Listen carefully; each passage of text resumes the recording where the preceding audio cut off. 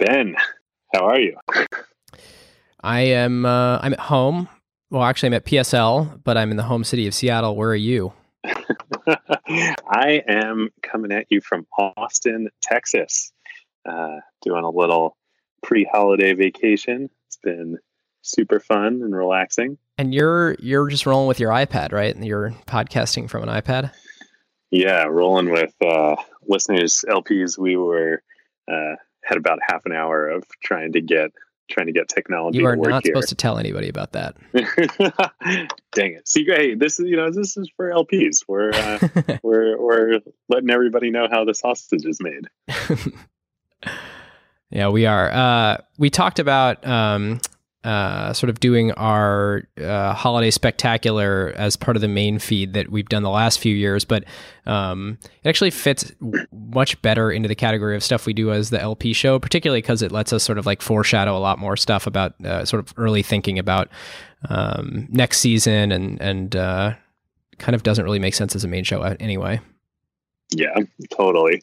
And especially given my technology issues right now, and it's the holidays and we're kicking back, we thought it would be perfect for all of you LPs. Yeah. Thanks for joining us. Well, should we dive into Holiday Special 2018? Let's do it. Ho, ho, ho. Ho, ho, ho. Indeed. Well, first, it's been a big 2018 for Acquired. We'll talk about that in a minute, but should we talk about a couple things we're thinking about for season 4 and 5 in 2019? Yeah, for sure. Oh, you've thought about season 5? Oh yeah, man. I'm thinking 2 steps ahead. You haven't shared that Google Doc with me yet. Yeah. No, I just predict that we won't be able to fit everything we wanted to season 4 into That's season probably 4. Fair. Yeah. Particularly, I think one thing we are for sure going to do is we will be live on the scene as hopefully some big IPOs are coming our way in 2019. Man, the doors are about to bust open. We're going to get Uber. We're going to get Lyft. Did you see today Pinterest is contemplating a 2019 IPO? I saw that. That's been in the works for a while. Potentially Slack as well. Yeah. We may even see an Airbnb IPO in 2019. Well, they have a CFO now, right? Yeah, from Amazon. Yeah. So, well, I think I mean we'll get into this in tech themes later, but I think how those IPOs perform, I think, will dictate a lot of the way the rest of the tech landscape looks. Oh my God! I mean, it's such a as we're sitting here at the end of 2018, the markets are getting crushed. The proverbial IPO window is definitely not open right now. But I think at least many of these companies are going to have to go public next year. So, dude, the drama, very interesting to watch. The drama of Uber and Lyft filing on the same day was just too much for me. I know. It was great. It was great. Yeah. I love how people were blowing up in the Slack about it too. Yeah, it was cool. So that's one. Other themes that we're kicking around. One that we think could be super fun that we're probably going to try and do in season 4 is companies that we need a good succinct way to put this, but sort of like companies that were high flying companies at one point in time and super well known that like ended up not living up to their potential or kind of falling back down to earth. Yeah. I hate to say like fails because like a bunch of these companies and companies we're thinking about aren't quite failures per se, but there, something happened, or I think it'll be fun to dig into like, were there some strategic decisions that the companies got wrong? Was there anything they could have done about it? Like how did these situations arise?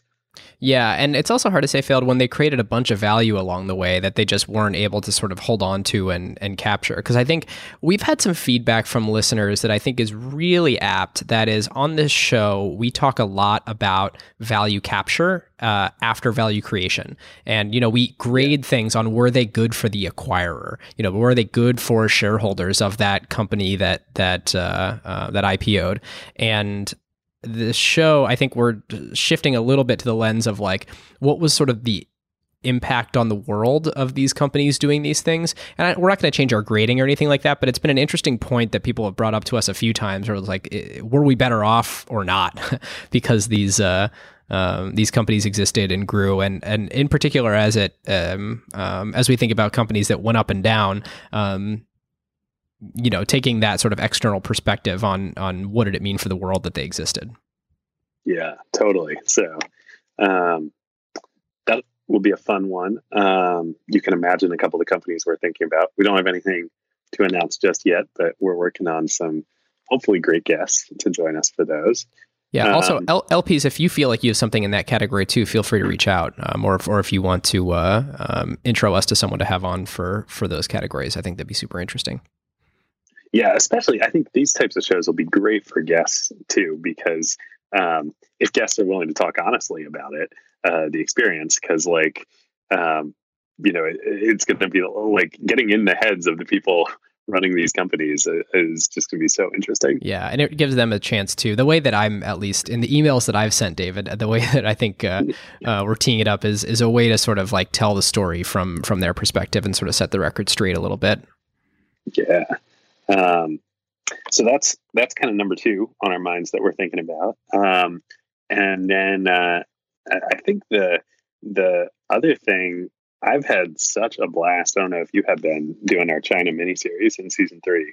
Yeah. I've learned so much, and I feel like we've only scratched the surface. So this isn't going to be an official theme per se, but I think just an ongoing part of Acquired now is we're trying to keep a more global lens on the companies we cover. And definitely we want to do more Chinese companies, and maybe even broaden beyond that. Plenty of interesting companies being built and exited in India and other places around the world. Well, as an excellent listener, Wenbin wrote into us with an unbelievable response to the Tencent episode. The last line is, Chinese internet is a parallel universe. And I think that is definitely something that we've realized along the way. Yeah, totally. And like, it's still, I've said this a bunch of times along the way, but it still amazes me, like how little I knew about China tech before starting this, and how little I feel like people in the West, still know. Dude, I felt like these companies a year and a half ago when we first started talking about, maybe we should do a season on China at some point, or maybe somewhere between a year and a half ago, I thought I was like making a sort of not contrarian prediction, but like we were thinking about something that like a lot of people weren't thinking about, but you look at like ByteDance and Tencent and these companies that you're like, oh my God, they're Alibaba, yeah. So I've definitely had a lot of fun doing it, and it was almost embarrassed that like I didn't pay any attention to them before. Yeah. Well, cut yourself some slack then. Hopefully we've made up for it. We've now done 40 hours of research between us into them or something. Yeah, probably more. Cool. So that's what's on our minds. But definitely please shoot us notes, email acquiredfm@gmail.com or in the Slack or on Twitter. We definitely want to hear what you guys would like to hear, both on the main show and here on the LP show, which we're going to continue growing and evolving throughout 2019. Indeed. All right. Well, you want to dive into 2018 in review? Yeah, let's do it. I mean, Speaking of, I think the biggest thing for 2018 is we launched our LP program in Kimberlite. Yeah, this has been incredibly fun. Not only because like it fits really well. David, one of the reasons why we like set out to do this in the first place was for like you and I to get a chance to like catch up more, because we get busy with life and don't end up talking about stuff. And I think it was a great forcing function to get us to learn the same things and talk about the same things, but like it really was constrained to the structure of what Acquired is. And the LP show kind of gives us like an opportunity to talk more about other things. And I think I was looking back at the original email string, and I was tweeting about this the other day, that like you and I were sending to each other. So good. Which, by the way, somehow it took us 8 months from when we recorded the pilot to when we actually recorded completely forgotten that. Yeah, we killed it for 6 months and then resurrected it. One of the things, there was like 3 bullet points when we were resurrecting it that I wrote out that were let's do a show every couple weeks. The second one was like, let's stick with the name Acquired and have the rigid structure. And then the second one was, let's have guests every once in a while when it makes sense. And then the third one was, and we can do other episodes too, where we talk about other stuff that aren't acquisitions. And like, it only took us 2.5 years or 3 years to actually come around to that third bullet point. Yeah. And I mean, I don't think either of us could have predicted how much the main show would grow. And, I've said this many times, both on the show and just to friends and, everybody in my life, like Acquired, starting it was like one of the most unforeseen, like most positive things like in my life and in my career that I ever could have imagined. And that's great. But what came with that was like the main show. I don't know about you, but I feel like so much pressure every episode to live up to the standard, Well, it's so funny. I was just talking with someone who's starting a podcast a couple hours ago, and I was like, one of the things you'll find is that you'll find ways, because, it's the natural human thing to do, to make every episode better, but then you'll never be willing to take a step back. And like in our case, that's turned into long episodes. So it's like better, and we've added more. But I also think it like we never do less research than we previously did, or we never sort of like,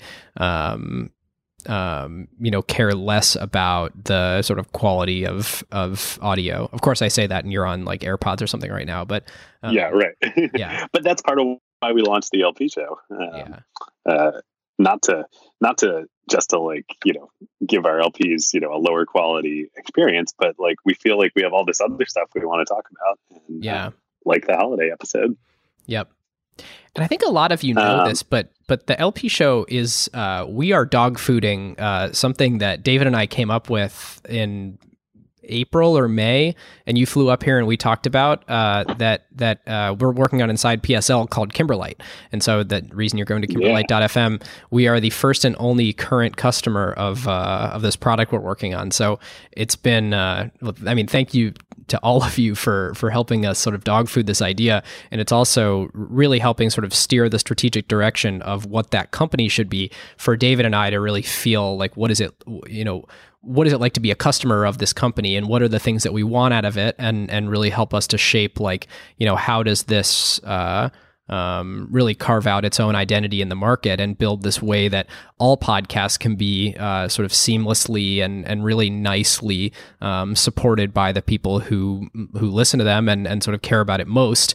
I think there's a lot more that it can be over time than just bonus content, but it's been I think a really successful first angle for the company. Yeah, total. Well, and I'm super excited in 2019 to have Kimberlite come to our first third-party podcast and see what other podcasters do with it. But it's also cool, like especially in this episode and reviewing 2018. Like I think the first seeds of the idea for this actually came out of our collaboration with 996 for our Xiaomi episode when we started the China mini series. I remember chatting with Zara about like the state of podcasting and the ecosystem and apps, and we were talking about Himalaya in China and like why something like that hasn't happened here. And then that just got Ben and I sort of riffing back and forth on like, why is podcasting still stuck in the Stone Age, both from a monetization perspective and also just from a like industry and infrastructure development, even though it's taking off with consumers. And, that's led us here.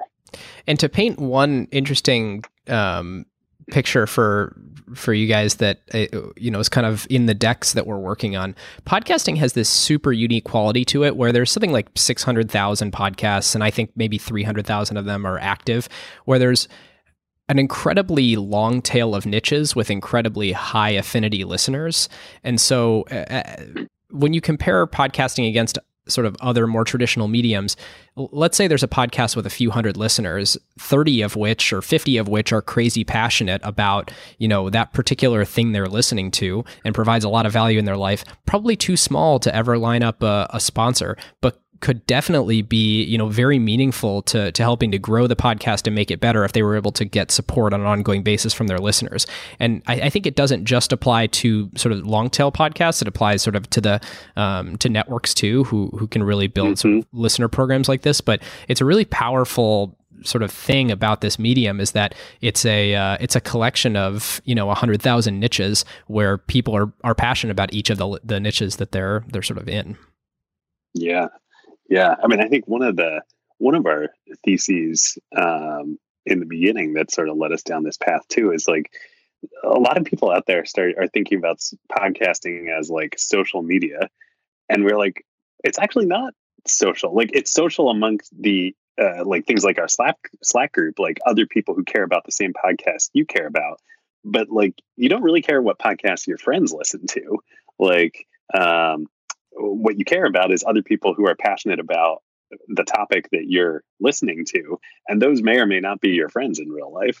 Yeah, it is definitely true that podcasts are spread by word of mouth, but it is also true that I frequently am told to listen to podcasts that I couldn't care less about and don't. So like very close friends of mine are like, "Oh, have you listened to this recent murder mystery show?" And I'm like, "Dude, I didn't even listen to Serial. Like that's just not my jam." And people think it's like crazy as someone who's into podcasting, but it really is sort of like a pick your own flavor, and you. Unlike a Facebook news feed that is perfectly tailored to make your brain light up, there's nothing to make your brain light up, and you have to craft that stew on your own. But I do think it's that same sort of thing where I don't quite know where I'm going here, but yeah, David, you raise a great point. It's not your friends necessarily that recommend the best content to you, but there is amazing content for you no matter who you are out there.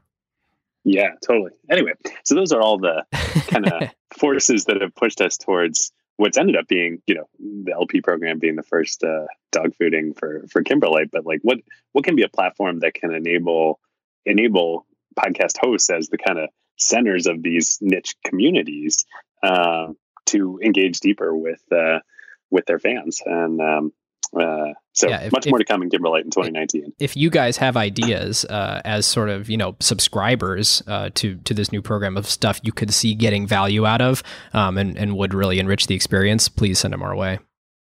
Well, listeners, this is the perfect opportunity to introduce a new sponsor here on ACQ2, Quarter.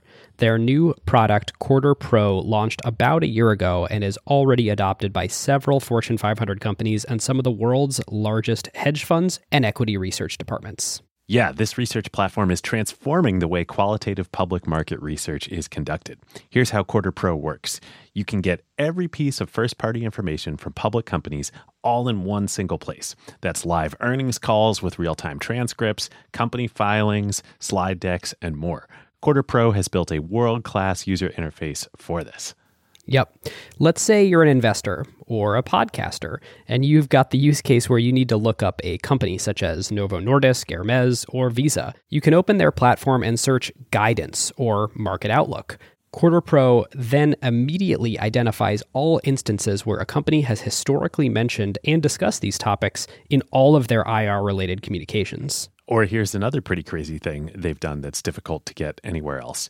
You can actually search through literally every individual slide in Quarter's database, covering 9,000 public companies and millions of slides for any keyword mentioned based on Quarter's AI capabilities.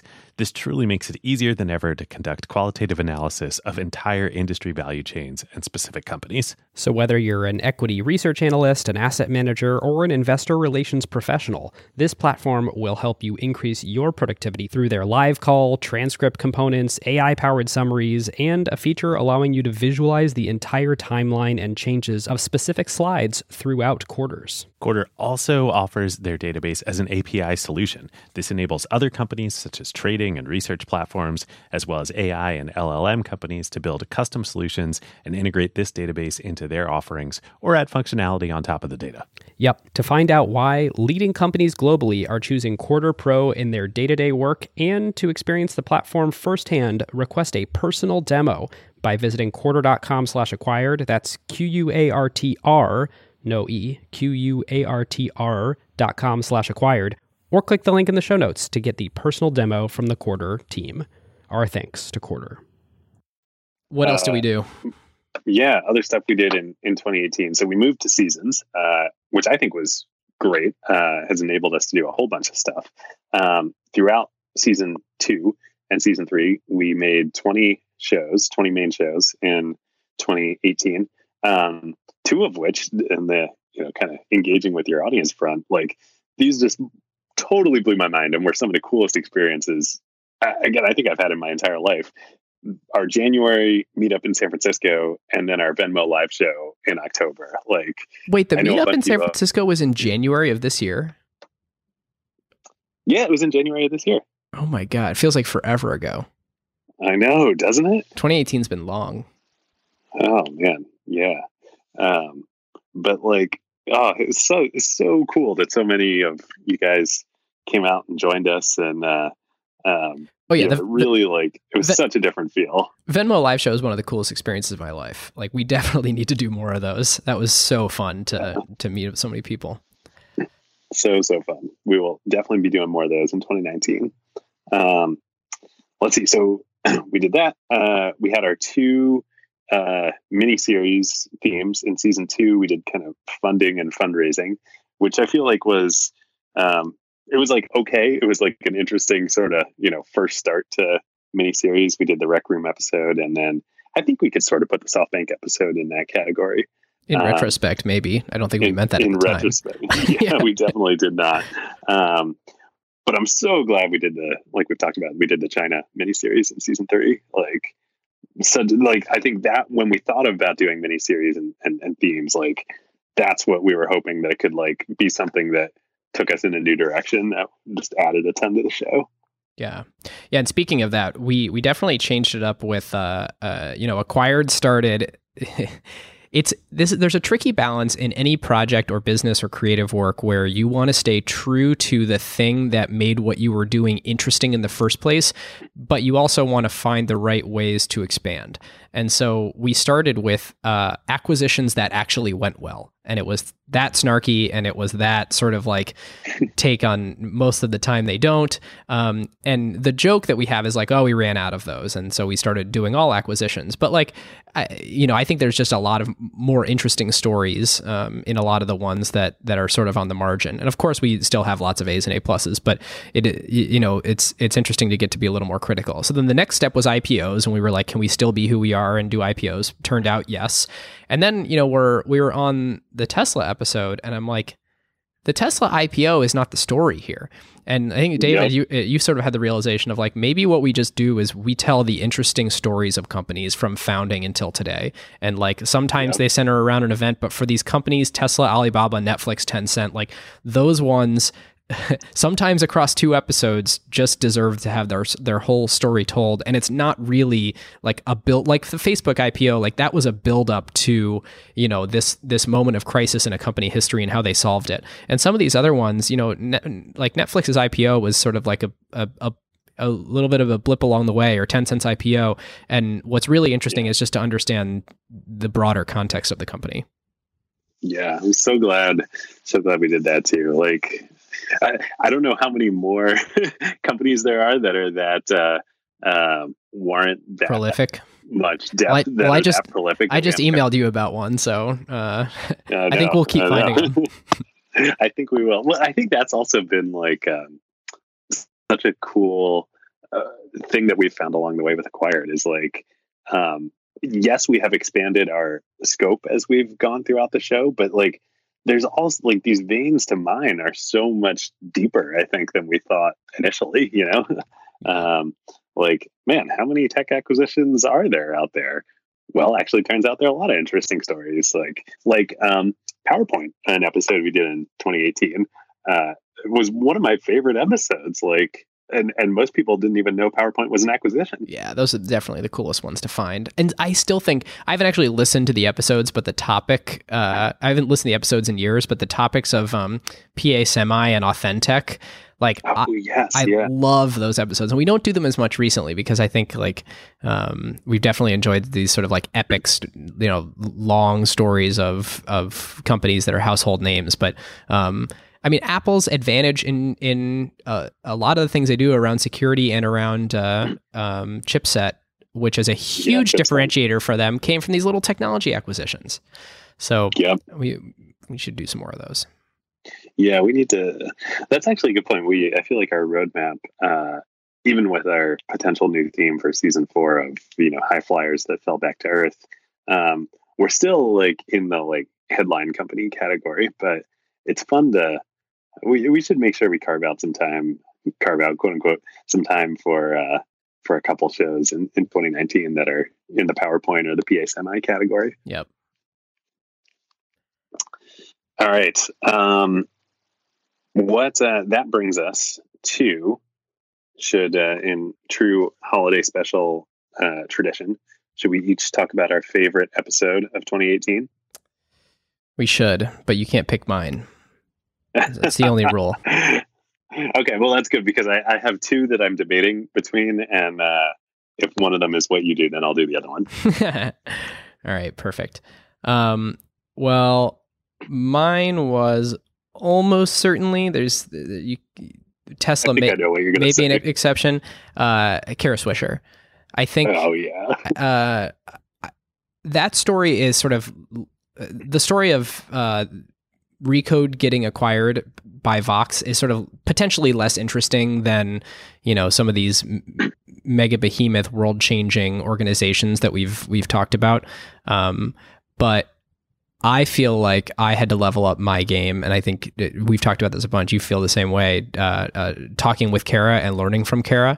And, she's a legend, and she has done so many interviews that she is so fun to interview because she is able to have banter and speed and talk over you without stepping on you, without undoing your point.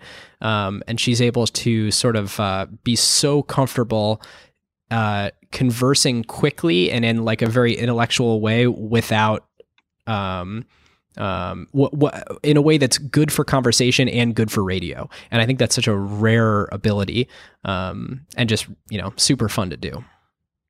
That was, I feel like we're appropriately gushing on this episode about Acquired's year in review in 2018. But yeah, that was, I 100% agree. Sitting in the red chair with Kara, interviewing her on Acquired was like top 5, one of my best career experiences in life. It was just so surreal. So surreal, man. 2018 was a huge year for Acquired. It was. We should also say, in putting this on here, we don't have it in the script, but 2018 was also a huge year for sort of my realization about our listeners that we once a week text each other. We have the dopest listeners, or like the most amazing listeners, that people email us that were just like, that is such an amazing insight, or you're right, we did, that is a broader way to think about that than we've been thinking about, or people that are saying like, hey, I actually was involved in that deal and you were mostly right except for this thing, or I work at this, you guys are so smart. And I think it's sort of, it's changed the way that David and I think about the podcast, where I regularly, I think I'm telling you hey, our listeners are smarter, at least than I am. So we don't have to quite put a bow on this thing. We can leave it messy and leave it to listeners to figure out and not sort of gloss over or sugarcoat anything, because I think it's just so awesome to have a relationship with so many of you that Acquired has let us do. Yeah, 100%. I mean, even look no farther than our last episode, Tencent, which I'm going to do as my favorite episode of 2018, because of course Recode was my other one. Recency bias. I was thinking the same thing. It's 100% recency bias. But yeah, Bernard, helping us out, LP listener and listener to the show since day one, and host of the Analyze Asia podcast. If he hadn't pointed us, in the direction of Tencent Story and Matthew Brennan and some of the other resources out there, that episode wouldn't have been anywhere near as good as it was. Yep.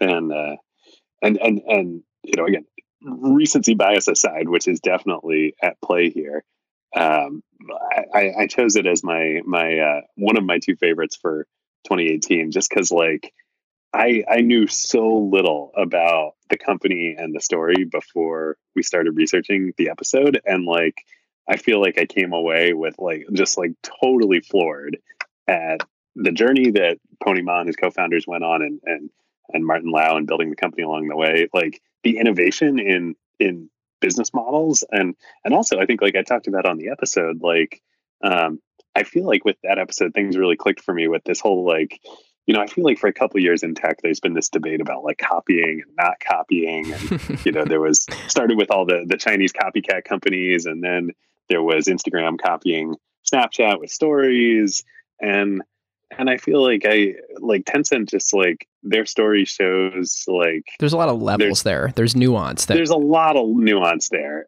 But the key is like taking something that is a good idea and adapting it in the right way to like the right audience base, you know? And like that's not copying, you know, that is real like hard work and innovation. And I just came away with like so much appreciation for them as a company and everything that they've done. Yeah, for sure. Cool. Should we move on to tech themes? Yeah. So we wanted to talk about sort of some of our favorite tech themes and things we learned in 2018. And this doesn't have to be from Acquired. I think mine are more going to be from actually my work at Pioneer Square Labs and sort of outside Acquired life. Yeah. And I'll start, David. So there's something that is like, if you're a venture capitalist and you hear this sort of tech theme, you're going to be like, well, yeah. And if you're a CEO and if you're, you know, there's a lot, if your business is sort of coming up with ideas and starting companies and evaluating ideas, this is beat you over the head obvious. But it's sort of one of my 2019 New Year's resolutions is to be better at thinking about businesses structurally and strategically rather than building a better widget and a better mousetrap. And the thing is, so with the background as a product manager, before that sort of being an engineer and having a CS degree, my inclination, particularly as like one of these very finicky people that's been following Apple forever and prioritizes the user experience and thinks about that in sort of first and foremost UX and then everything else I do, I have a tendency to sort of just believe the best product will win. And there was this great tweet that I saw recently that was, I can't remember who it was, but first time entrepreneurs think about building the best product, and second time entrepreneurs think about building the best go-to-market and distribution. And that's sort of wrapped up in here, where I am pretty good at evaluating sort of at other people's ideas on the surface, whether there's network effects and whether there's they're doing something different and better rather than just building a better mousetrap. But in my own ideas, it's often so difficult to think about how is this like structurally different. And when I say that, I mean like when you get to step one, what asset do you have as a company which gives you greater leverage over suppliers in a way that other people aren't dealing with suppliers in the world? Or, you know, maybe it's not suppliers, but just throwing out an example, like, you know, the Facebooks of the world that David, I know you're going to talk about aggregation theory, the Facebooks of the world that you know, really changed the game, didn't do so because it was like a better product than before. They created something that changed the way that like the entire ecosystem had to function because they had so much power and leverage in that ecosystem. And I think, not to make myself sound like too like passive or good, you know, think about other people, because I'm definitely not. But I think I tend to think about what's best for the user with the PM background, but oftentimes like that can, or that if you're not careful, that can come at the expense of what's best for the company. And so I definitely like am sort of becoming very aware of this notion of like, hey, you have to figure out how to flip an industry on its head in order to build a really big defensible business. Yeah. Well, and I feel like the true magic in startups and tech comes when you nail both, right? Like, actually, I think Tencent's a really great example. Like, they did, even though they copied, some of the core concepts behind their products, like they added some really key product innovations, and like everybody says about them that we found in our research, like they are a very, very good product organization. Like they have top rate PMs and product minded engineers, and like they're very, very good at product. But they married that with like a completely new innovation on business model with freemium and microtransactions, and that, like, it was both of those, like having a really great product that fit the on the most recent Exponent, which is back. Woohoo! They were talking about the jobs to be done framework. Like I feel like QQ and WeChat like did great on the jobs to be done, from a product standpoint. But then also like just completely shifting the business model, like made it so that like all the other hundreds of copiers out there, or hundreds of competitors that they had, it was very difficult to compete with them. Yep. Very much agree. Yeah, cool. That's a great one. You want to keep going, or should? Sure. Yeah, because I've only got 3 in here. I may as well keep going. So, this is controversial because there's many counterexamples to it, and you can say, yes, there are. There are basically no new breakthrough consumer apps. And this is something I sort of realized like last year. And I think, David, you and I talked about it on the main show, where like at one point I was looking at my phone and I was like looking at the home screen and I'm like, there's no apps here that have been built in the last year. Like every single thing that I use every day. We talked about this on last year's holiday special. Yeah. And so to put a really fine point on that, and of course, there's Robinhood and there's a bunch of different things. TikTok. Yeah. But TikTok's part of my counterexample. There is this awesome tweet by Mike Murphy that says 11 of the 20 most downloaded apps on iPhone, and I think this is in the US, this year were made by 3 companies. 20% of them were by Facebook. So 5 of the 20. Crazy. And I went through and looked at it and I was like, okay, like let me look at this little chart, and if you go to my twitter.com/Gilbert, you can see this tweet. And I just pulled out each of the like length of each of these companies, how long they've been around. So Google with 5 apps is 20 years old. Facebook with 4 apps is 14 years old. Snap has Bitmoji and Snap. They're 7 years old. And then you look at each Bitmoji of these. It's still a top 20 app. I know, it's shocking, right?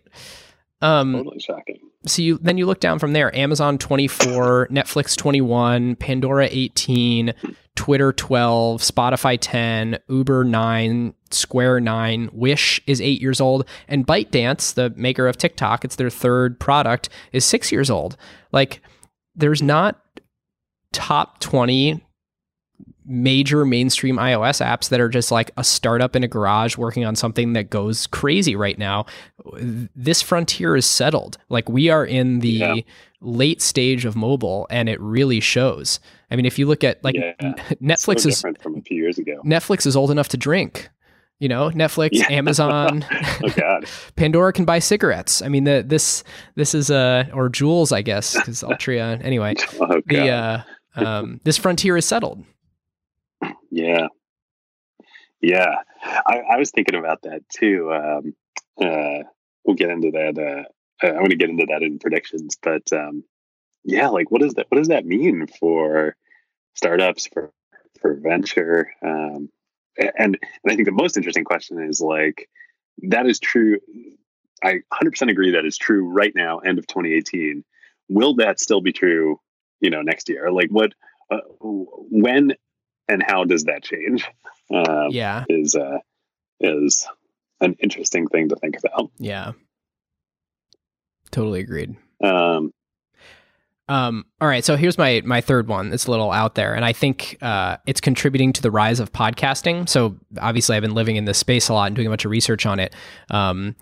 Something like 50 million Americans now listen to podcasting every single week, and the average amount of time is 6.5 hours, which is about an hour a day. So it ends up being largely commute time.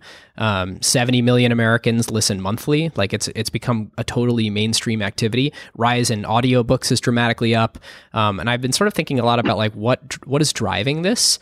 And had a really good conversation with Mike Maples Jr. a few months ago where he was like, oh, I don't think it's connected cars like a lot of people think it is. I think it's AirPods. And in particular, that the real explosions is going to come from AirPods when AirPods sort of get genericized the way that sort of like little USB chargers have, where or maybe USB speakers, where like you go to the CVS checkout counter and there's a $9 sort of unbranded AirPods ripoff. And I was thinking more about that of like, what is the sort of societal trend that is driving this uptick of audio listening? And I think one of them is that we as humans are skating to a place where we are deeply unsatisfied if our language center of our brain is not always stimulated. And I'm not a neurologist, so I don't actually know what the language center is, but I was thinking about it the other day, like when I'm in an Uber or an elevator for like 5 seconds or more, I take out my phone and I scroll through it. And you can stimulate the like language part of your brain through looking at something. But a lot of times you're not able to look at something. So like when you're walking around the grocery store or when you're walking to work or when you're driving to work or when you're in the shower, like you still have that same urge that is the urge of like pull out my phone and do something that takes 2 minutes, but like you can't actually pull out your phone and do it. And so I think the rise in sort of audio consumption from smartphones is actually the same phenomena that is people pulling out their phones in elevators, even though it's like an 8-second elevator ride. It's just sort of using a different sense. And there's a negative view where you're like, wow, people are just way overstimulated and can't deal with not being overstimulated. Or there's sort of also a positive view where like, wow, we're able to access so much more information in perfectly consumable chunks than we ever were before. Yeah, interesting. And of course, the truth lies, somewhere between the two. Yeah. But it's funny. I was thinking about this too. Being on vacation this week here in Texas, I was driving through hill country just outside Austin, which is a beautiful, beautiful part of the world and part of Texas. And I was on this beautiful drive, and I had a podcast on. I had the Tyler Cowen podcast on, and I was sitting there thinking, I was like, I really should just turn this off and like enjoy the scenery, And I compromised. I listened. I was going into the town of Wimberley, and I listened to a podcast on the way in, and then I did silence on the way back. But like, yeah, totally agree. Man, is it weird like being in silence and? Well, yeah, it's so like, actually one of the reasons I did this trip, because it's been such a big 2018, and I think I need to do more of this, is like, I was listening to Tony Fadell was on the 996 podcast, which was super fun because we did the Nest episode earlier this year. So super fun to listen to him on 996. And he was saying that like he realized at some point in his career that like he needed to like create time for himself that was like where he wasn't like in a meeting, he wasn't doing something, but he also wasn't like sleeping. He was like doing the equivalent of, he was like going surfing or going for a run or like going for a long drive. Like, if you don't have that, like you lose the ability to like your brain like works subconsciously on problems, and if you're constantly stimulated, like you're losing that, Yeah. Anyway, but I totally agree. Like the positive side is we have access to so many more, like I was listening to the Tyler Cowen episode with Daniel Kahneman. Like how great is that? Yeah. Like that rivals, a beautiful scenic view. Yep. I mean, it cuts both ways. We got to make more space. We got to figure out how to be more intentional about creating more space to think or meditate, or even just like work out problems in our head, like work out things that you would otherwise never come to because you keep cutting off your thought process. Yeah. Great theme. That's it Is for that all me. you got for, That's it for 2018. All right, mine. My first one, we already touched on a bit in your first theme.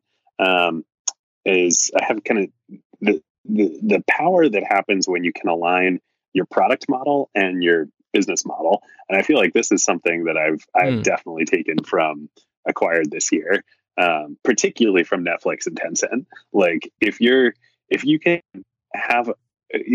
build a company where your TAM is large and all of that, but the model of how your product works and your business model are like completely aligned, that's when like serious magic happens. And like Netflix with the subscription-based business model, and the new Netflix with content production and content acquisition and debt financing of that, sort of got the capital aspect of their model, the product aspect of their model, and then the business model, how they interact with customers. Like it all works in harmony, and it drives one another.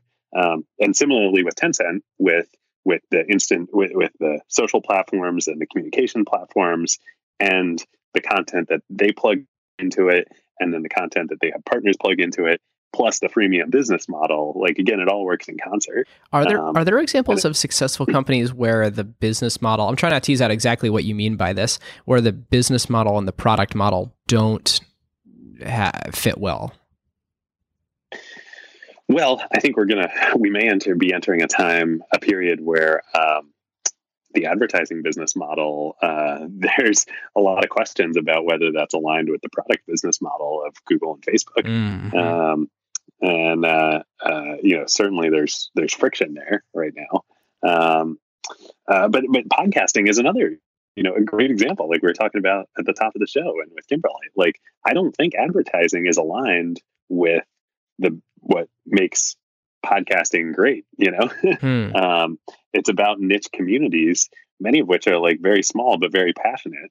And like the last thing that you want, if you have take Acquired, for example, we would never have a Casper mattress advertised on this show. Yeah, that's true. That's true. Yeah, because as we've thought about our sponsorships, it's been much more about like, it's actually kind of funny, listeners, to get inside to be on the phone when we're talking with potential sponsors. It's very much like a sort of what can you bring to our audience, rather than like how can you enrich the show, rather than yeah.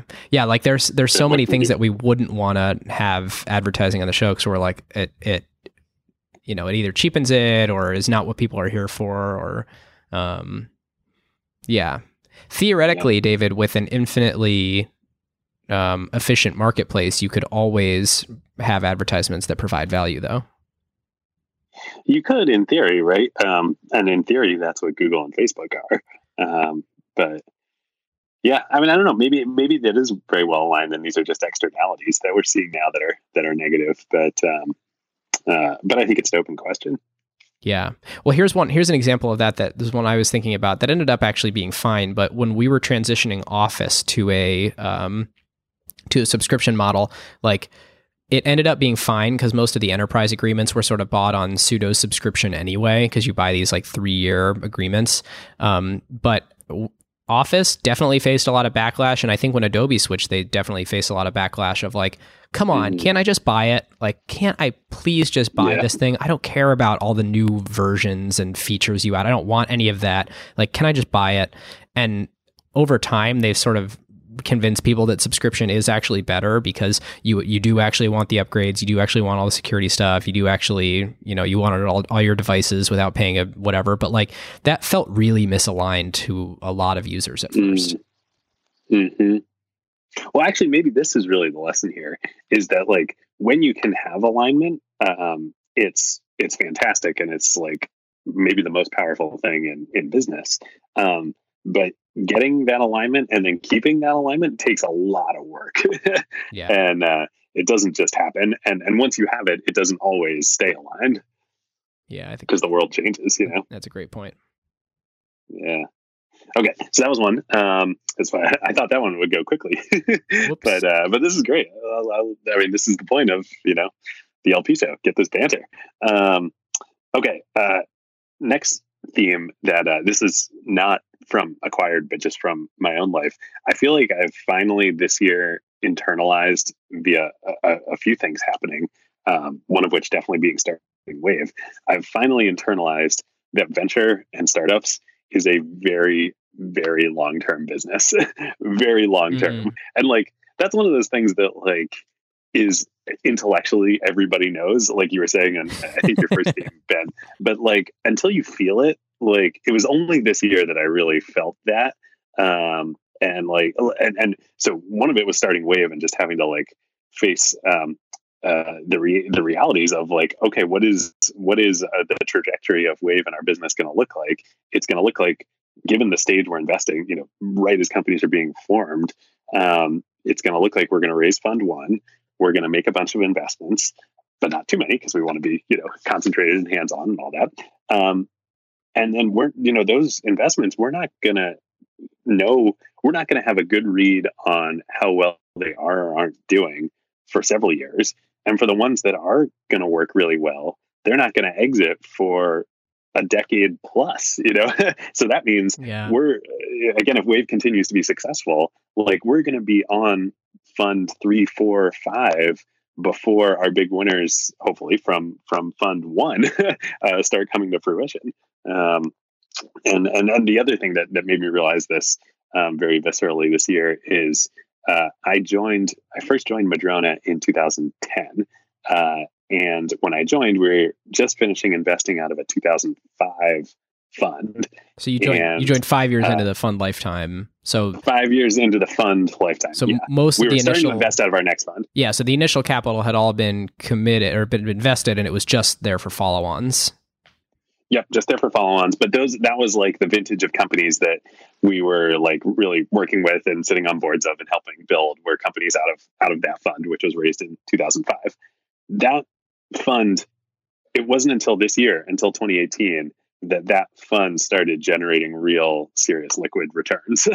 Like 13 years later, you know, and 8 years after I joined Madrona. Wow. And so just living that period of time, and not even the full, you know, only 2/3 of that period of time for that fund.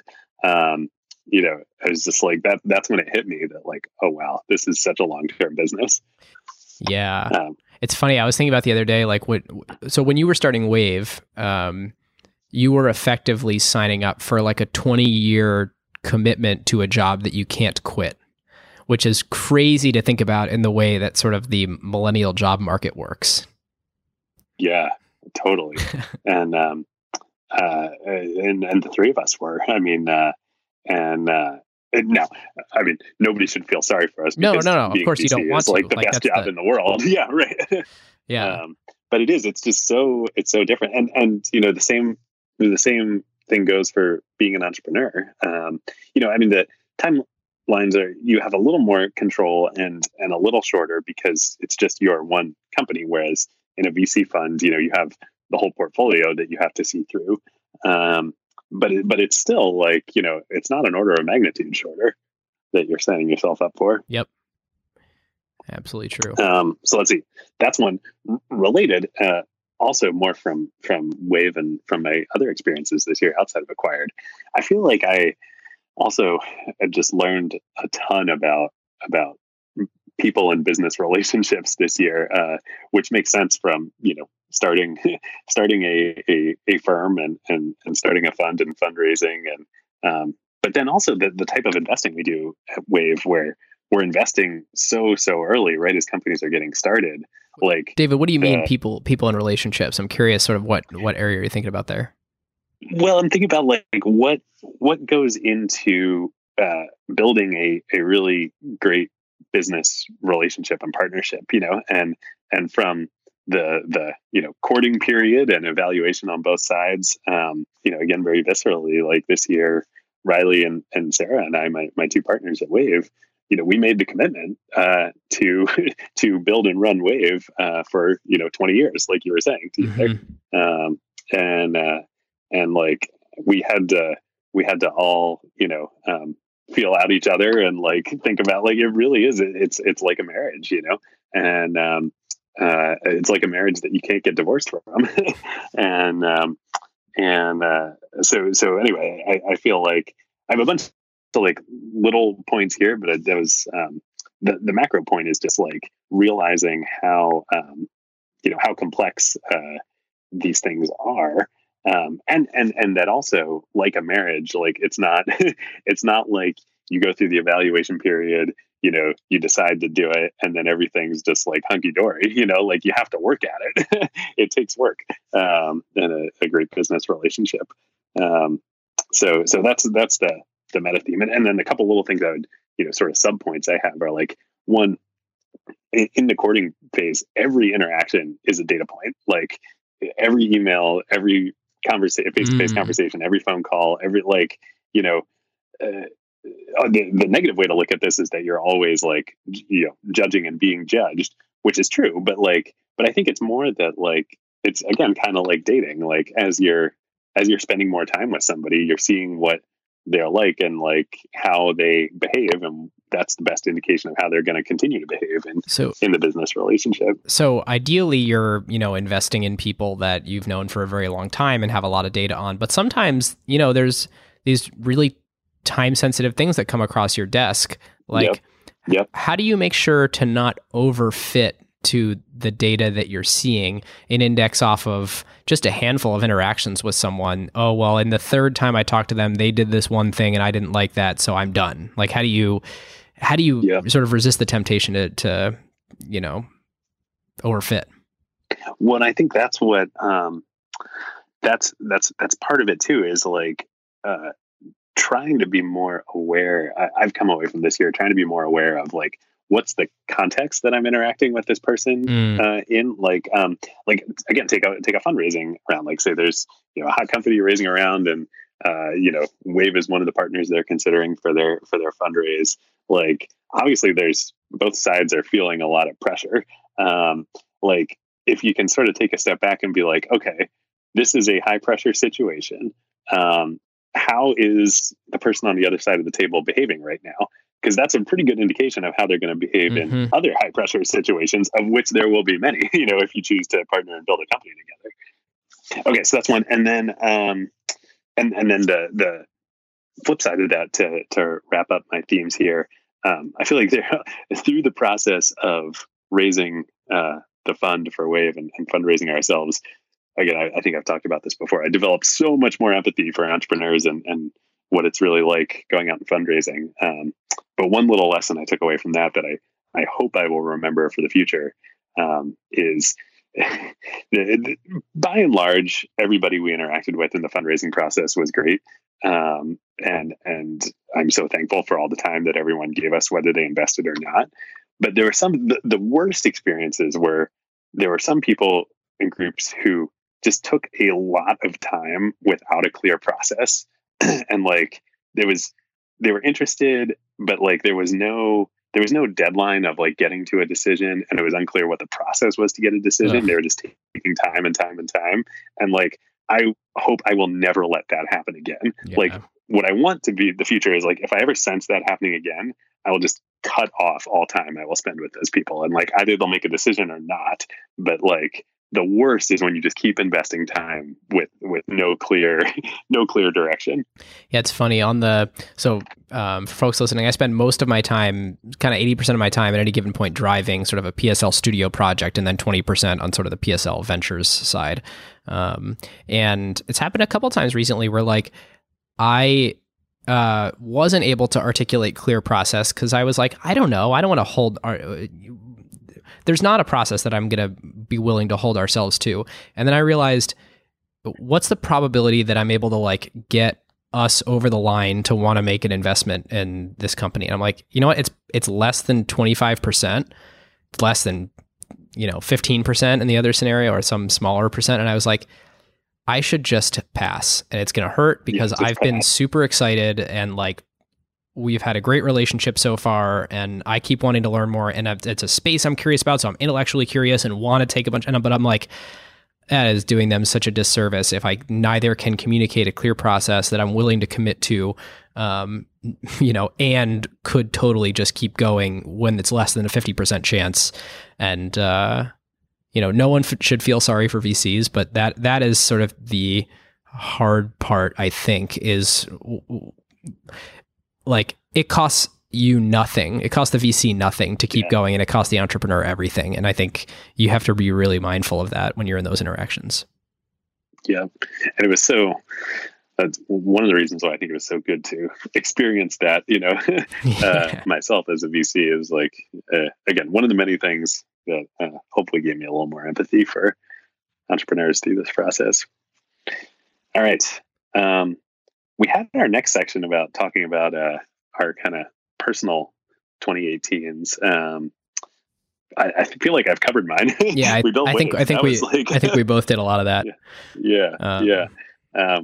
Should we jump into? Do you want to give what might be interesting for listeners? Is give a quick 30 to 60 second update on Wave and on PSL. Like, David, how many investments did you guys make this year? Like, what's the fund size? Yeah. Like, we talk about great idea. What we talk about at a high level, but like, have you made a fifth investment? Have you made a fourth investment? I haven't even caught up.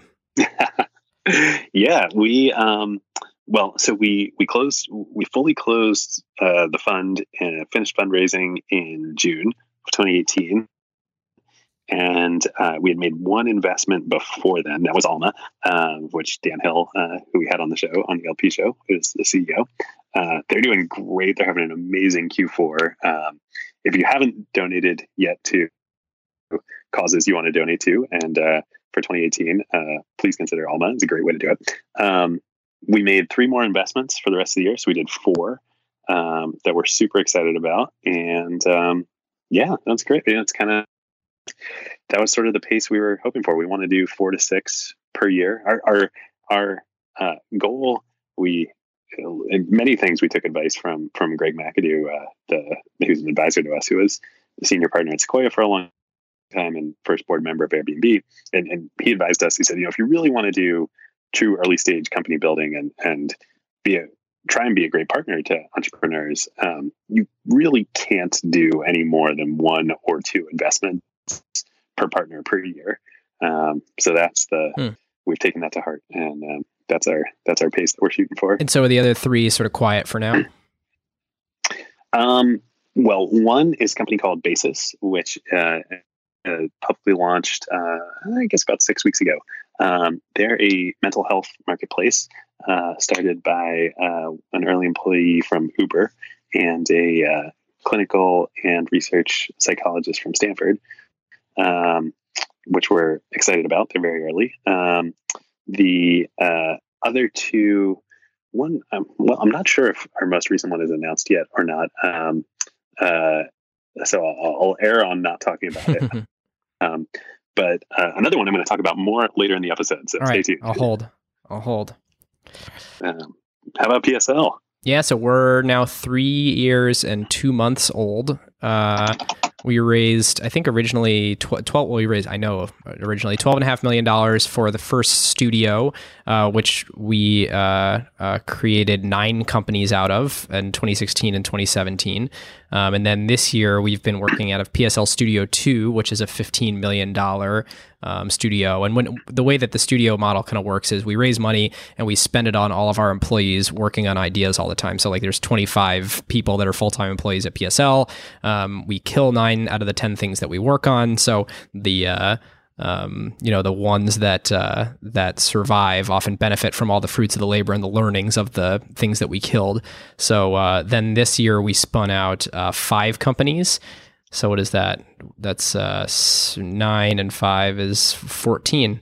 So we've got 14. Wow.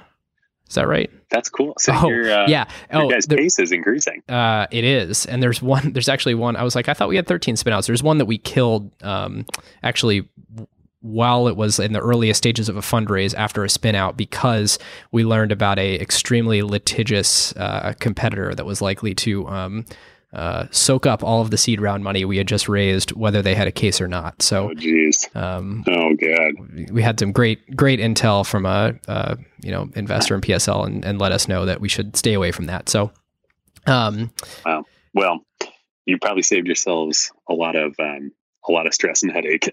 Yeah. So super excited about the 2019. We're hoping to do even more companies. And on the venture side, we closed PSL Ventures and announced it in April. And we've invested in 3 companies outside of studio companies, and just very excited about there really is actually, there's a lot of places you need to be careful, but there's actually a lot of, dare I say, synergies between having the venture arm and the studio arm. The least of which is when we make an investment out of the ventures arm, like we kind of have a lot of expertise in studio. So if someone wants to grab like, Peter, a world-class digital marketer, for a couple hours and whiteboard something together, or Sean, this like amazing PhD data scientist, like they kind of just can.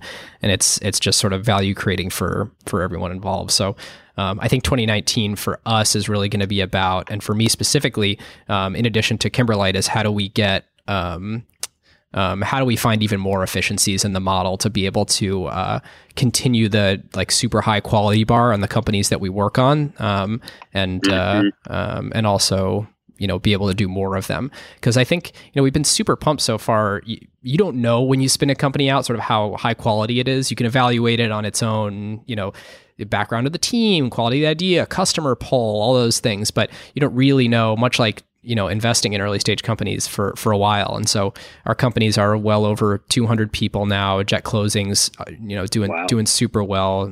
Closed a $20 million round earlier this year, and it's just from all perspectives right now, at least, knock on wood, seems to be working. So fired up to kind of keep honing the model. That's good. And how many people are at PSL now? It's about 25. We're going to grow that by a couple, but about 25. That's crazy. I mean, I remember when it was just the four of you guys when you started. It feels like yesterday. It does. Both yesterday and a long, long time ago. Which is funny because it was the same month that we started Acquired. October of 2015 was when we started PSL. Great. Oh, man. A great month. I know. Cool. Let's back to the traditional holiday format. Let's review quickly our the predictions we made last year in 2018. Oh, this was embarrassing going through. We'll start with the Bitcoin bet that Ben, I think you proposed. Yeah, you beat me. You won.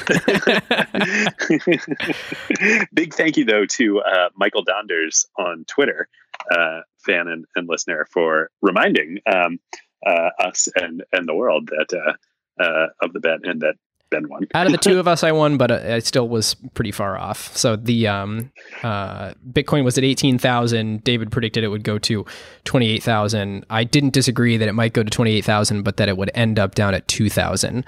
And here we are at 3,400. So didn't quite hit the floor that I thought it was going to, but yeah, directionally correct. We were just about at the top of the market, or at least of that cycle for Bitcoin and crypto in our last holiday special. Yep. Also, similarly, both being wrong. Amazon HQ 2.5 number whatever. Yeah, 2.5. 1.5. 1.25 and another quarter. Whatever. Yeah, we were both wrong. I think I said Toronto. You said Toronto. Yep, I said Texas. Yeah. So. Yeah. Both wrong. What a weird way that ended. In fairness, the reason that I thought Toronto was the same reason they ended up in DC. It was sort of politically motivated, but did not actually think about leaving the country or doing the headquarters near Waterloo for CS students. Yeah. Let's see. Individual predictions. I had a super, super bland one where I was like, aggregation theory will continue. Do you want the win on that, or do you just want me to make fun of you? I guess it did. Like, I don't even think I deserve a win on that. I bought the poster. I bought, Ben had like a Cafe Press store, and I now have a framed poster of aggregation theory in my office. Oh, no way. Yeah. I didn't know he started a store yeah. with merch. That's awesome. Yeah, it was like a little, I don't know if it's still up, but it was like a little thing before the holidays. That's awesome. We should put it in the Acquired Museum. Yeah, of course. And then I had another, also not that controversial one, but that I really believed in and continue to. I felt like with the window I had, it's funny, I'm re-listening to last year's holiday special.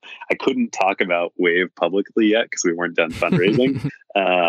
So it was very funny listening to it. But if we had the LP show, would you have been able to? Like, is this publicly in the eyes of the SEC? That's a good question. I think I probably would have been able to.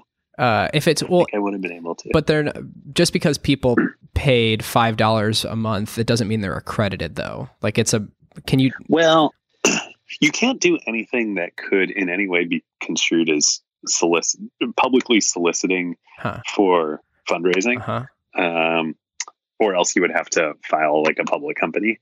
And so like, I mean, the reality is it's more that I probably could have talked about it. There's probably a lot of things you could do. It's just like, would the SEC go after you? Right. And like, very likely no, but that's just not a risk you want to take, you know? Right. So anyway, from starting Wave, I've kind of had this whole view into like, I feel like there's a lot of disruption happening in the venture ecosystem. And in some ways that feels obvious, I think, to participants within it. I don't know if you feel that way, Ben, but I mean, I expect you do. For sure. You started PSL. Yeah. But I feel like the broader like tech public is not really aware of this yet.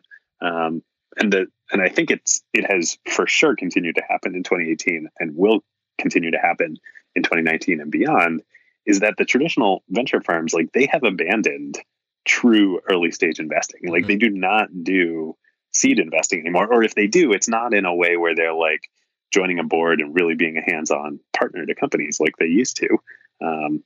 And mostly that's just driven by their fund sizes have gotten so big that they can't, like, writing a $2 million check when you're $1 billion fund, you can't justify like partner board time on that. Yeah, and the way that shows up to entrepreneurs is that Series A now means post product market fit, and seed and pre-seed are really where you sort of go when it's not yet proven. Which is why you have these Series A's that are like multiple dozens of millions of dollars of a valuation. Like a Series A now means like, well, we're raising on a 20 to 80 or something. You know, it's a lot different than than it used to be. Yeah.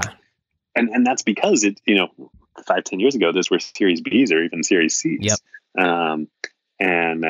All the pre-product market fit investing is now done by this whole new universe of firms, of which Wave is one and PSL is one.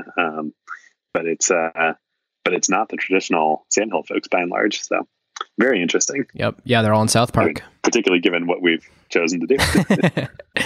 Truly. All right. I don't know if this came true or not. I had mega consolidation continues in 2018. I suppose it did. I should like find some CB Insights or PitchBook data to figure out like if mega mergers, continued on the uptick they were on. It sure felt like it. Yeah. I guess T-Mobile and Sprint happened this year. Yeah. I don't think it's closed yet, though, has it? No, there was a lot. I don't know, actually. There was a lot outside of tech, too. Like DuPont and Dow found ways to sort of like recombine and then split up again. Yeah, I guess. Yeah, I don't remember what the prediction was, nor do I have data to resolve it. So we'll just say that was a prediction last year. I also said we'll see a smaller private path-like social network or social networks rise in response to Facebook.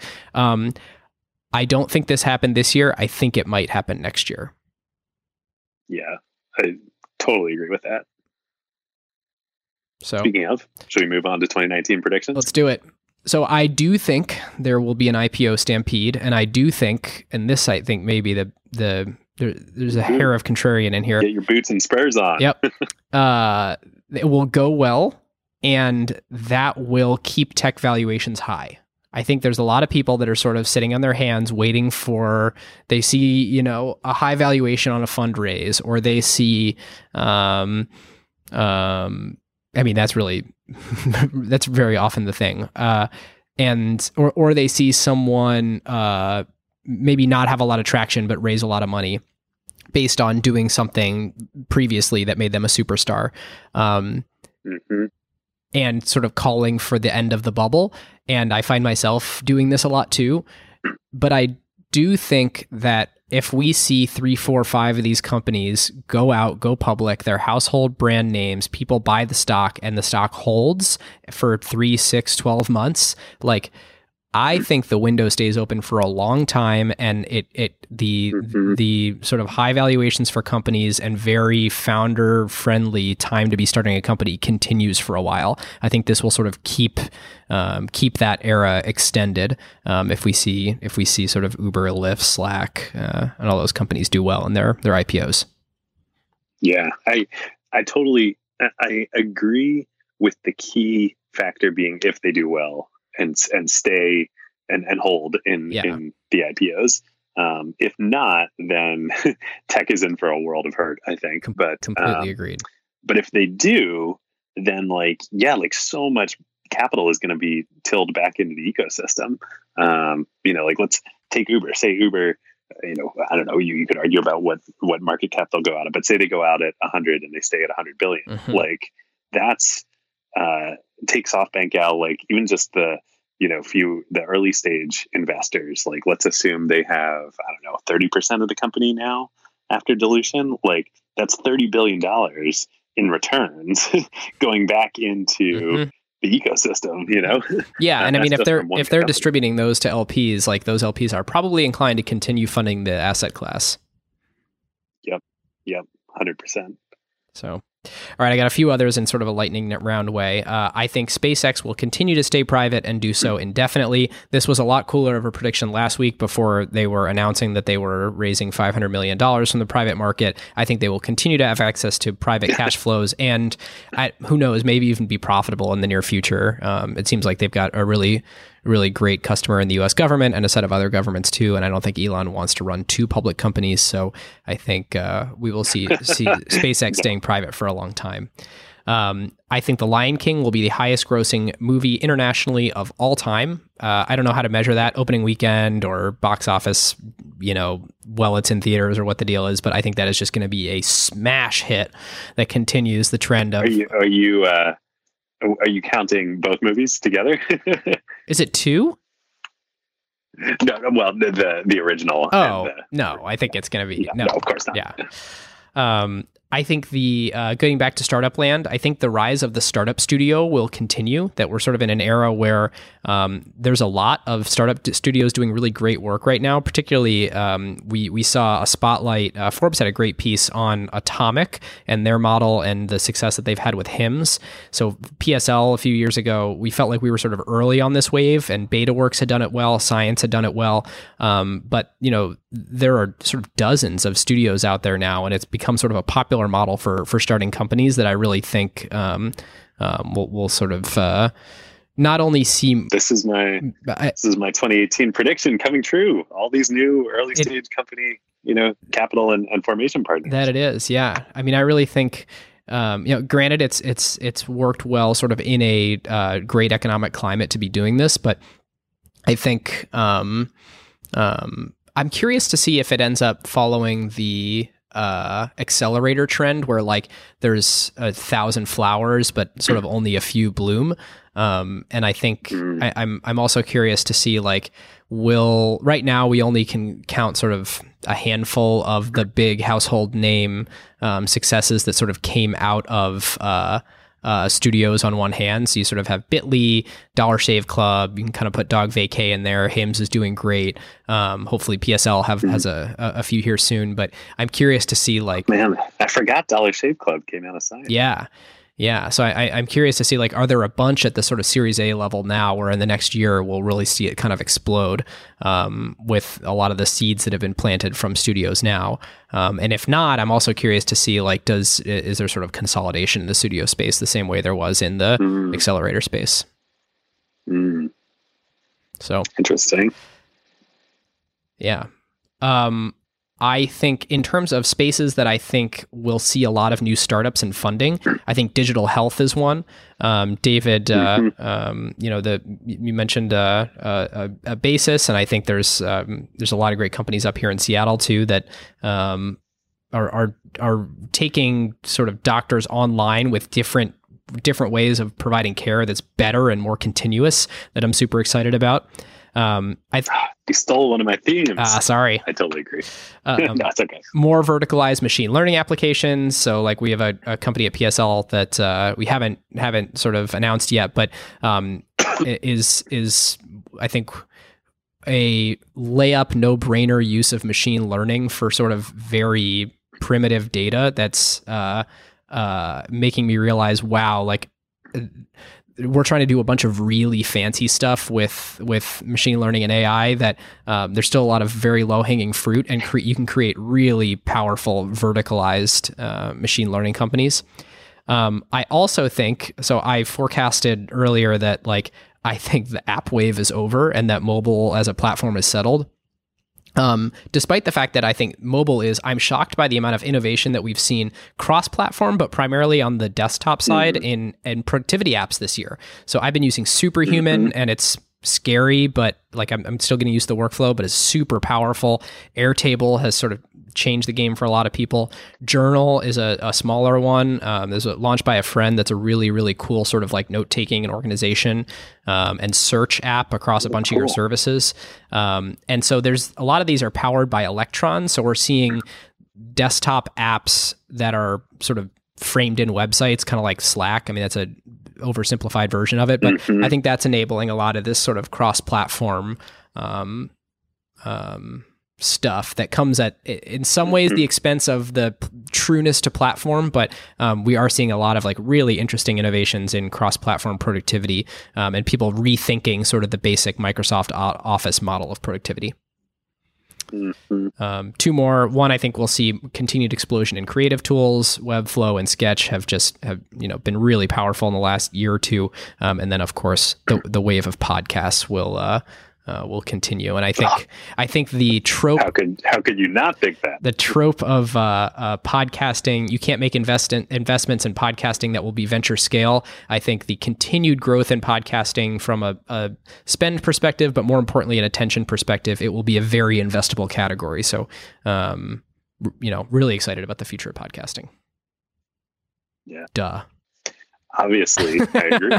As do hopefully all of you. As our LPs. All right. My 2019 predictions. I have just a few, and amazingly, many of them are similar to yours, Ben. We should spend less time together. We spend a lot of time together, which is great. But we do spend a lot of time together. Okay. I think I think we are going to see. We've really already started to see a backlash against Instagram in the US. And I think Kevin and Mike leaving Facebook and the company was maybe a harbinger of things to come. And Ben, I don't know if you saw, Mossberg just announced that he's quitting Facebook and Instagram and WhatsApp. Huge. Yeah. And I think like a lot of people now, I don't know if this is going to spread beyond the, tech, hardcore people into the mainstream, but I think a lot of people have been looking the other way as they've been like, there are all these problems on Facebook, but Instagram, and like forgetting that, willfully forgetting that Facebook owns and controls Instagram. I think that's starting to change.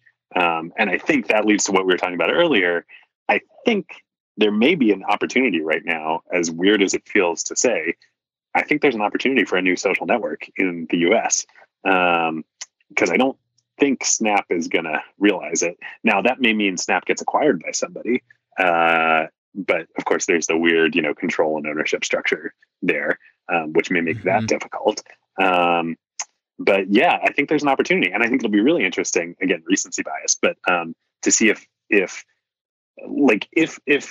the thesis is that what has caused all these issues with the existing social networks and Facebook and all their properties is the advertising business model. Is somebody going to be willing to try the Tencent business model in the US, and could it work here? I think that'll be very interesting to see. Okay, so that's one. Two, I think. Both on the stock market and in public perception, like tech as a whole is very down right now.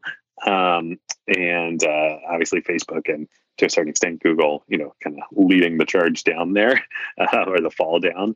I predict though that Amazon is going to, even though they've been dragged down with tech and with the broader stock market over the last month or so. I think Amazon's going to emerge at the end of 2019 even bigger and stronger than they are now, for a lot of reasons. One of the things I'm excited that they're working on is my next prediction, similar to yours, is I think, yes, digital health is going to be a big wave coming. It's already here, but we're in the early phases. And I think there are going to be a lot of big companies, both marketplaces and non-marketplace companies, built in digital health. And I think it's really interesting that obviously Amazon agrees and has the big initiative with Berkshire Hathaway and JP Morgan there. And what's cool about healthcare is like, it's so big. There's so many areas to disrupt, that, there's the insurance part of the system. There's the healthcare delivery part of the system. So I think that's going to be a big wave, and that continues to crest in 2019. And I think we'll see our first major exit, either an IPO or an M&A in that space. Now, maybe might be One Medical, might be Oscar, could be any one of a number of other companies, but I think we're going to see our first big splashy exits there. And then a sort of addendum to that in a different sector that I think is a little farther behind, hasn't the wave is not ready to crest yet, but I hope it will be soon, is energy and climate. And there, other than Elon Musk companies, there really haven't been a lot of, successful entrepreneurial endeavors in energy and climate related things. We got to have Doug Rand on for an LP episode. So Doug is the co-founder of Boundless and worked in the White House and the Obama administration on a bunch of really interesting policy initiatives. And he laid out for me the other day in a way that was so beautiful, I cannot repeat. And like, it was just so well thought out of why there isn't a good capital structure for funding what used to be called clean tech companies, but is sort of now like, how do we solve the climate crisis? And he's just incredibly thoughtful on it. So I think awesome. Yeah, let's have him on and talk about this. Yeah, so my thesis on this right now is that, like, I think the companies that are going to work and scale and make an impact are just not going to look at all like what energy companies, quote unquote, or clean tech companies look like. It's going to be things like scooters. It's going to be things like Tesla. It's going to be products that the byproduct of which is, better, cleaner energy consumption. But I don't know. It'd be great to talk to experts on that. Yeah, we will. We need it. Yeah, we certainly do. So, okay. Should we move on to carve outs and wrap this up? We should. And I'm going to give mine in a lightning round because I'm going to do some Kimberlite customer development in a couple minutes and got a phone call. Ooh, love it. So, book of the year for me was reading E-Boys. I think I mentioned it on the show. It's no surprise to anyone that a book about Benchmark was very interesting to me. Article, The New American Aristocracy. This was a amazing long read. If you have time over the holidays, I can't recommend it enough. And really talks about, in some ways, the sort of sad polarization of the U.S., but it really highlights something that I hadn't thought a lot about, which was that it's not the 0.1%, it's sort of the other 9.9% that are sort of the new American aristocracy, and it highlights a lot of really painful truths and forces you to look in the mirror a lot. So I think, definitely worth reading that piece. My podcast of the year is I listened to Song Exploder Season 2, which is covers My Beautiful Dark Twisted Fantasy, the album by Kanye West. It is sort of the history and deep analysis of that album. Is that Song Exploder or Dissect? Oh, sorry, Dissect. Did I say Song? I did say Song Exploder. Yeah. Also a great podcast, but I mean Dissect. Similar. Also, yeah. Yes. Yeah. I can't remember if A Moment Apart by ODESZA came out in 2017 or if that was actually my carve out last year. If it was, then their more recent release, Loyal, is awesome, but I cannot get enough of ODESZA. My TV or movie of the year was Black Panther. That was potentially also one of my albums of the year. The soundtrack is just incredibly good. And my app of the year is interesting. Like, I still use all the apps from last year because that's how this works. But if I had to pick sort of like ones that I think entered my life this year that made it a lot better, the Moment Camera app is really awesome because you can kind of similar to Halide, which is another awesome camera app for people who are sort of computational photography nerds. You can shoot RAW on your phone, which is really cool. And I have the Moment case on my phone, so I can snap on different lenses. So like I have a telephoto lens for my phone that I take on vacation and use with the iPhone X's other telephoto lens to get like a 4x. And then you don't need a DSLR. Exactly. So that's awesome. Really, really cool stuff there. I also have been using the Weatherline app, which is awesome to see weather sort of visualized linearly throughout the day on an hour-by-hour basis. And then recently, I've been using AutoSleep a lot, and I think that is going to be... I was talking to a friend at Rise Science the other day, a sleep company out of Chicago, and I really believe, I don't think it's one of my 2019 predictions, is that there's going to be like a dominant tech wave of sleep tech, but I really do think there's going to be a lot of amazing progress made in the next few years in that. And I think that's part of digital health. Yep, for sure. And so if you wear your Apple Watch to sleep, it's super easy to track your sleep with AutoSleep, and have been noticing some really interesting patterns. Nice. I got to get that. Yeah. All right. Those are mine. David, monologue over to you. Lightning round for me. Yeah. My book of the year, also did this as a carve out earlier in the year, the Broken Earth trilogy by Nora Jemisin. So good. All 3 books, fantastic. Again, the only trilogy ever that consecutive years back to back won the Hugo Award. Article, mine just came out recently. This is so good. Ben, did you see the article about it was an NPR story, so it's better to listen to it than read the article of Charles Barkley and his friendship with a Chinese immigrant in Iowa. So good. Oh my God, I cried so much reading that or listening to it. It was so good. Podcast, my podcast of the year is the 996 podcast. Generally amazing. They Zara and Hans just started it in January in 2018. And already is one of my top shows. Wow. They've just done such a great job with it this year. Music, I discovered 2018. I'm way late to the bandwagon here. I discovered Tiny Desk concerts this year. Oh yeah. So great. Specifically 2 I really loved were St. Paul and the Broken Bones and Tyler, the Creator. Both fantastic Tiny Desk podcasts, but really you can't go wrong with any of them. On YouTube. Movie of the year, I mean, I gotta be in agreement with you. Black Panther just like killed it. Yeah. So good. So I mean, that was like, could not have been just a better movie or like summed up the moment we're in like better than Black Panther. So good.